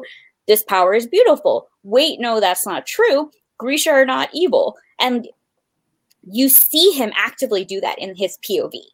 And you see him start to take those very first steps towards becoming a better person and towards starting that journey to growth. Because that, like, you know, that mental reprogramming of yourself, that's really like where the work starts. And I just felt so robbed this time because while yes, he was the one character out of the main 6 that could have died, because killing off any of the other 5 would have been a big problem for other reasons, he was also the one who hadn't completed his journey. Because making the first steps towards growth is just that. It's the first steps. And I felt robbed because I kind of, like, this time I wanted to see him succeed. I wanted to see the day where he doesn't think Grisha are evil first. I wanted to see the day when he sees a new Grisha and he goes, wow, that's so cool what they can do. That's not going to be easy. That's going to be a really long time. But, you know, the fact that we couldn't see that complete transformation just felt really robbing. And don't get me wrong, I still hate everything about the Driscoll. I hate everything that beginning Matthias stood for. Like, give me first book Matthias and I will still kick him off the mountain. But his growth was happening here. And the fact that he dies before the growth is obvious. The fact that he dies before his growth is obvious enough. I did it again. All right, deep breaths. We're going to do it. We're all exhausted. The fact that he dies before his growth is obvious enough and explicit enough that somebody who truly hates everything he stands for can see that growth is a big, big failing of his story arc. And yeah, it did make the series feel more adult, but the value of that young Driscoll taking him prisoner and him being like actively imprisoned, and the end of the book is just, we don't know what happened to Matthias. That also is a lot of potential for future storytelling, you know? And it's just, it would be really cool to have seen how his growth could have continued back in the hands of the people who brainwashed him in the first place, you know? And that would have been, you know, but this isn't real. Basically, I felt robbed. And, you know, I'm never going to like Matthias, but I can appreciate what his character was starting to do. And I wish I saw it to conclusion so I could have liked him in the end. But now I also feel like, why did it have to be him? Because to be honest, like my biggest complaint is that it felt like he was just fridge for Nina. And I know that generally that term is usually used when women are offed, you know. Yeah, I mean, or I get LGBTQ characters are offed, but like I get what you logically mean, but like it happens so rarely that I think calling it fridged is like, yeah, but I mean, but for real though, like it does really feel like it's just for, you know, no, Nina's, the fact that he dies and is like, save the Driscoll for me, just seems like, it just felt like a cop out, and also a way to give a grieving woman a job. Like, sir, you want her to save her witch hunters? Like, sir. Excuse me, sir? Like, sir? And like, don't get me wrong, like I was sad about Matthias dying in a way that I never expected both times I read it. It's like I even knew it was coming this time, and I was like, oh, that's still... Yeah, I actually felt sad this time, which was wild. Never thought I'd have that emotion towards Matthias, but here we are. Dang, guys. Everything's great. You know what that is? Ayo! like straight up the parallel I was drawing at his death was former Nazi soldier starts to become better, dates Jewish woman, dies in her arms and tells her to save the Nazis. Oof. Oh Lord, sir, maybe no. She's grieving, sir. You've caused her distress. Please stop dying. Give her more emotional labor. Yeah, Please stop exactly. dying. Emotional labor. That's perfect way to put it. Yeah, no, but like you couldn't really kill any of the other main characters because, like, objectively, can't kill Jasper and Wylan because don't kill your gays. That's happened too many times. True. Can't kill Nina because then you're fridging. Can't kill Inej because then you're fridging. I don't know why we couldn't kill Kaz. Oh, can't kill Kaz because he's a cripple. Don't kill your one disabled character. Don't kill your 2 disabled characters. I forgot this. We are surpassing the inclusivity criteria in this book, but like maybe don't kill your token character, but like now we have 2. So are they really token? Can you kill Kaz? Yeah. I was gonna say, like, he's got the limp, from the broken leg, and he's also, struggling with PTSD and everything. But like they're all struggling with something, including Matthias, really. So it's like, out of all of the characters, I would say that you could literally only kill Kaz and Matthias. So there better be a damn reason why Kaz is still alive. You could have killed Waylon, I think. Nope, he's gay. You can't. Yeah, he's gay. But you had 2 gay characters, so I would have rioted if you killed Wylan. Like, Wylan's the one person you cannot There is kill. 2 problems with that one specifically. First of all, killing any side of a gay relationship in queer communities, it happens too much. So it happens every time. It happens every time. So stop killing them. Let them just be queer and happy and alive. And the second thing is that everybody loves Wylan because he's adorable, sweet baby boy. And if you killed adorable, sweet baby boy, people would riot even more than the gay. Yeah, but that's why it would have. That's why it would have. Well, and he also has a disability. And he also has a disability, and he also was already just such he was just trashed so bad by his father. It's like there's so many levels to unpack there that like. Oh yeah, he was a child of abuse. Damn. Yeah, I mean, I get that. If you hurt Wylan in any way, I will come for you. Like, I will go through the book and just end you. But it's totally fine because, like, listen, like, now, like, he convinced Alice to just live out her life with what is clearly the little Sully music teacher's baby in the lake house. And he brought his mom back to live in Ketterdam with him in the Van Eyck house. And, and like, Jesper is helping him do the books so that, he doesn't have to worry about that.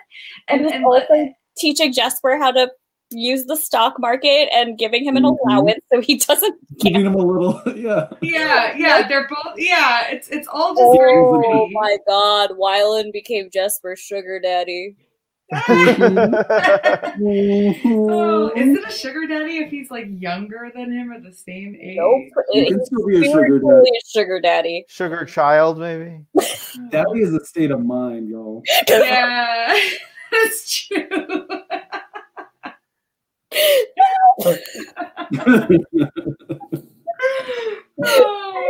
All right.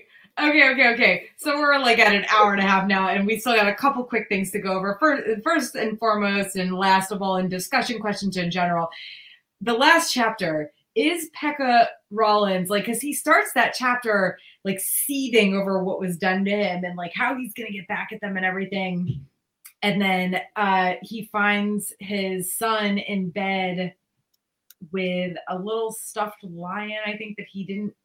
I can't remember the exact plot points, but like Inej comes in and fucks with him, basically. So she comes in and she slices his chest and basically says, "That's the first cut. If you do any shit, I'll cut more." And he looks in the mirror and he's like, "Oh my god, she's gonna cut out my heart." And then he's like, "Oh my god, my son!" And he goes checks the son, and the little stuffed animal lion that he always holds is gone and ripped. And there's a crow in its place, right? Yeah. Okay. I was blanking out on the specifics of it. So like after that, Pekka's like, but like, do we really? I mean, I'm hoping this does actually mean he's done, because there's still like that sort of hint at the end where he's like, he's running, but also like, is he going to backtrack? Or do we think he's done for good finally? Like, I think go ahead, Tommy. I believe it, because like, Loki, up until then, I thought he would have come back, but like, Inej is scary, y'all. Like, Like, Inej is scary. I wouldn't come back. I think he's done. Sorry, that's my insight. It's not very insightful. No. I mean, scary. the fact of the matter is, Kaz's story, while we didn't get his story started with Pekka Rollins, regardless of the fact that we got it in pieces throughout these two books. His story started with Pekka Rollins. So the fact that the whole duology ended with Pekka Rollins is, I think, important. And I do think it needs, if there is an end to this, it needs to be Pekka Rollins just giving up. But like, I mean, I kind of thought he would have given up after he thought he had to go dig up his son before he was buried alive, and he was still like plotting and scheming even after that. Oh my God. Here's why I love that, and why I specifically love the way that I think it ended, is because it's Inej. And Inej gives Kaz that ending. Mm-hmm. In a very similar way to the way that Kaz gave her not just the ship, but finding her family, reuniting them. Kaz did all of those things. Oh, and buying her contract. Buying her contract. And Inej gave Kaz this gift. And that was to completely end Pekka Rollins. Yeah, I didn't read it that way, but dang, now you're right though.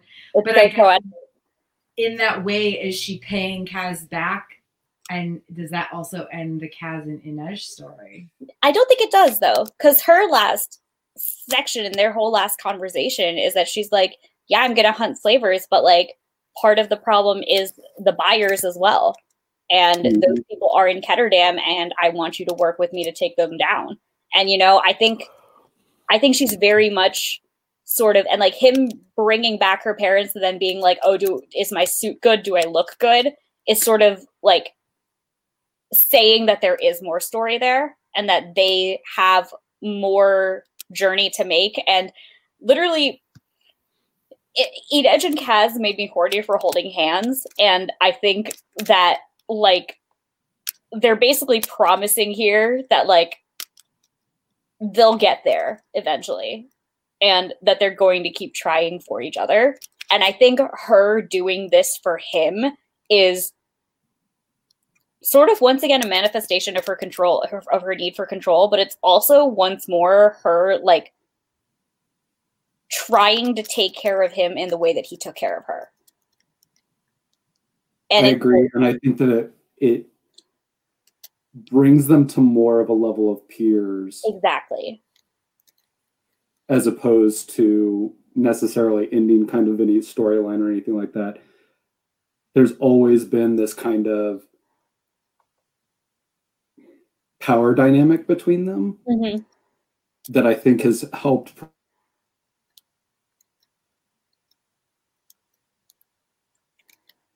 Oh no, he froze. Or whatever. And I think this brings them to a level where they could become more. Yeah, I mean, that's going to take so much work too. Oh yeah, yeah, no, they've got like 20 more years of slow burn. Yeah, happening here before anything happens. I read a really cute fic where they basically adopt a kid but still can't hold hands, and I'm like, this is accurate. That's a big move right there. This is accurate. And like, yeah, you're so right, because like that power dynamic, it's pretty much there the whole time, and putting them on the same level of her essentially trying to pay back his debts and being like, you are a barrel boss, I am a pirate captain, we both powerful, we are not serving each other in any way. And I think that's really important for like their relationship to progress. Well, especially for Inej, honestly. Yeah. The lack of servitude is very important for her. God, now I'm having so many feels about them. The same ways that the lack of, physical, touch is important. Yeah. I just want to give them both a hug. Like, if they wouldn't hate it so much. You can air hug. COVID, like air hug, COVID hug with the mask on and everything. I do not think Kaz was going to return an air hug. He would just stare. You'd be like, what the fuck? What are you doing? Um, Now I need to write the COVID AU where Jesper keeps trying to airhead Kaz, and Kaz is like, excuse me? Like, what? Nope. Oh, they know the plague very well in Ketterdam as well. I know, right? Can we talk about like getting to that part of the story and be like, oh shit, I forgot there was a fake plague involved? We can't talk about that because we're already an hour and 45 minutes. I know. Okay, so real quick before we like wrap up, I just wanted to throw in like a couple quotes. One of them is Kaz talking to Wylan, and this does harken back to some of the stuff we've already talked about, but where he says, you know, you're not weak because you can't read, you're weak because you're afraid of people seeing your weakness, you're letting shame decide who you are. Think on it. It's shame that lines my pockets, shame that keeps the barrel teeming with fools ready to put on a mask just so they can have what they want with no one the wiser for it. We can endure all kinds of pain. It's shame that eats men whole.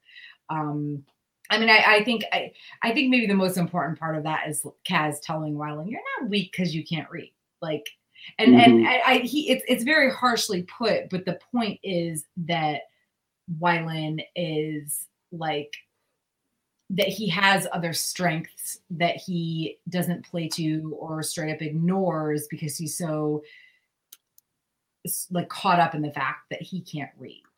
And it's Kaz's like horrible way of putting it, but it is still a really good point. There's also a lot of talk. I highlighted a lot of quotes about like the wanting what you can't have, because I think that's a very big theme that leads all of them to the point where they're at, where they actually do work together. But you know, and there's also a lot of Matthias stuff too, where, you know, like he still finds himself like cringing about the Grisha, but you know, he does really, especially after he convinces, or after they are attacked on at the hideout and everything, like, and they move out, you know, they save themselves essentially, like, you know, him constantly telling himself that yes, it's a weapon, but you know, its nature depends on who wields it. There's so much good in this book. Like, I mean, even Inej, like talking, like thinking about Dunyasha, you know, and like how she really believed that she was Lantsov heir. Maybe she was, but you know, every girl dreams that or really every person dreams that they're going to wake up and find themselves important, or you know, having powers or some sort of grand destiny. You know, but there are a lot of nobodies and nothings and invisible people, and they learn to wring magic out of the ordinary, and that's how you kind of live your life when you're not chosen, when there's no like royal blood, and when the world owes you nothing. I don't know, there's so many good themes in this book that get, I don't want to say get buried by the story, because they don't, but I mean, gosh, it's just so hard to fit all of them into, you know, one webcast episode. So I don't know, any last thoughts about, you know, the things this book brings forward or teaches us or does with the characters before we close? So I have a kind of big one. So this is specifically a quote from a conversation from Jesper's point of view with Inej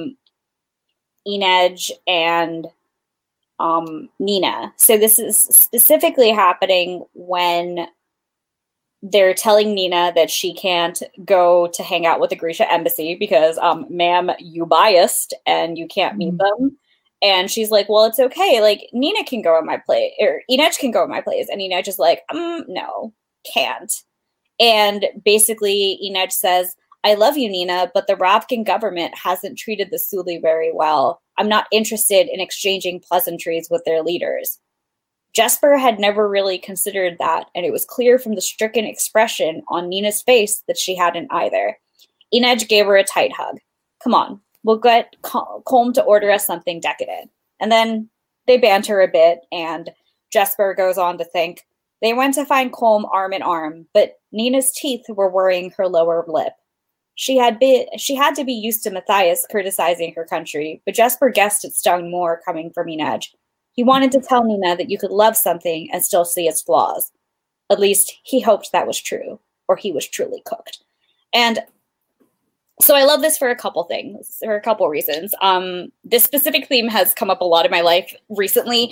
You can love something and still see its flaws, because I recently did a webcast about how much I loved Bridgerton, but how many problems it had with racial representation. And the big thing about that was you can still really love a series, because I adored Bridgerton, but you can still point out its flaws, and that doesn't make your love for it any less. And that was really important. Another thing that this quote really resonated with me was that the fact that Jesper hadn't considered Inej's problems with this situation, and that Nina also hadn't realized this as well, is so important, because it's a reminder that there are always things that we might not see in a situation that could be causing other people distress.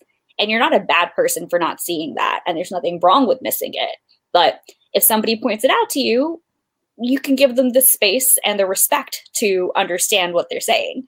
And it's important to know that, like, you know, everybody has those kind of like blind spots. It's just, you know, part of existing as a person. And I think that, you know, this is literally like a 3-second section in the book, but I think it's just it's two really important points wrapped up in a nice, tidy package that's like, you can miss people's struggles, but that doesn't make you a bad person. Just when you notice those struggles, try to help them, and that you can love things and still criticize them, and that you absolutely should. Which we definitely do a lot of, love things and still criticize them. Exactly. I thought it was just like, you know, most relevant for this entire creation that we have spawned. Well, I mean, that and also like we've already talked about earlier, I'm just going to bring it back around before we close up. Like I still, my favorite passage in this book is absolutely the discussion between Inej and Jesper, you know, where there's no Sully words for I'm sorry, and it's literally just do better. I don't want your apology, I just want you to do better. And that doesn't mean that an apology means nothing necessarily. I think, especially in our world, it's a little bit different. You know, this is a book, a story after all, but you know, but there's also a huge difference between actually wronging somebody and Jesper saying, well, what do you say when you step on someone's foot? Well, we say nothing because the slight wasn't deliberate, you know, when we make mistakes. And I think she generally means like all mistakes, you know, there might be some that require an I'm sorry, but the biggest thing is that we promise to make amends. And again, like we've already said, like this action will have no echo. So yeah, I really like that. And again, I just think that so much of what happens in this book shows how much that Lee grew as a writer. You know, # we love growth in this house. So we really do. Mm-hmm. So any last thoughts before we close up, you guys? This book is just Lee Bardugo waving a flag that said, guys, I grew up. That is just not true. All right. Well, I'm going to end the broadcast, but thank you to everyone who stuck with us through the entire Crooked Kingdom discussion, whether you're viewing this webcast later or listening to it as a podcast. And hopefully, you know, if not next time, but in the future, we will have more to talk about in terms of Shadow and Bone news. I did just want to say that our poll did close, and the Temeraire series did win. I am actually I'm more excited about that than I thought I was, because when I actually hadn't read anything about the series before we even started these polls, but now that I've read it, I'm like really freaking excited about this, because it's like Dragons in Alternate History. And the books aren't super long, so we'll be starting the Temeraire series in May. We did have some executive decisions that we made. After Temeraire, we will be doing the Daevabad am I pronouncing that right? Daevabad trilogy. And this is like so far in advance because there's like 9 books in the Temeraire series, but again, they're all short. So I honestly think we could probably do most of them in one episode. And then after Temeraire and Daevabad, then we will do The Magicians, which technically won second place, but that's also just a trilogy. And then after that will be Broken Earth. So we've got like a really good setup for the next really like year, honestly. Probably the rest of this year, yeah. At least the rest of this year, but honestly, I'm thinking into the beginning of next year, which is good because I think some of the other series that I really, really, really want to cover, like Red Rising and the Books of Babel, they're not going to have their next books out till 2022 at least. So I'm really excited. We've got, another female author coming up next. I'm not, who wrote Daevabad? Is it a male author? Yes. No, male author? No, it's a female author. Like another female author. So maybe we should just, we're just like forever female authors. S.A. Chakraborty. Yeah. Chakraborty. I actually read the first one and a quarter of the second one so far, and I really liked it. So. Yep, I haven't heard of the second book yet, but I love the first book of Daevabad. That's exciting. Our first 3 sagas that we're covering are all female authors. I'm really excited about that. And if you, George R. R. Martin really liked it too. Oh, well. If you care about such things. It's really good, and it really, the thing that struck me about it is that it's so different from most fantasy you read because it is set in the Middle East. And that's awesome. Solidly immerses itself in Middle Eastern culture and mythology while still being a fantasy story, while still staying true to that culture. And obviously, I'm not Middle Eastern. I can't really say how true it is, but it seems to be very true from what I understand and from what other Middle Eastern readers have said. So that's exciting. It is exciting.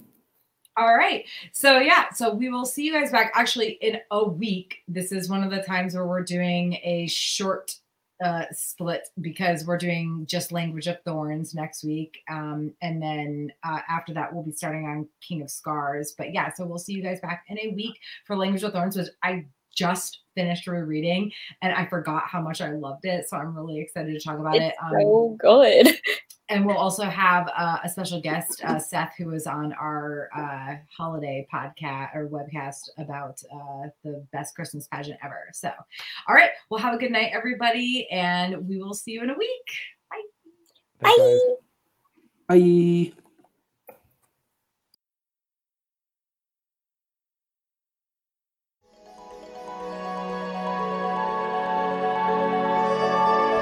Thank you for listening to the Sagas and Sass podcast. Follow us on Facebook, Instagram, or Twitter at Sagas and Sass.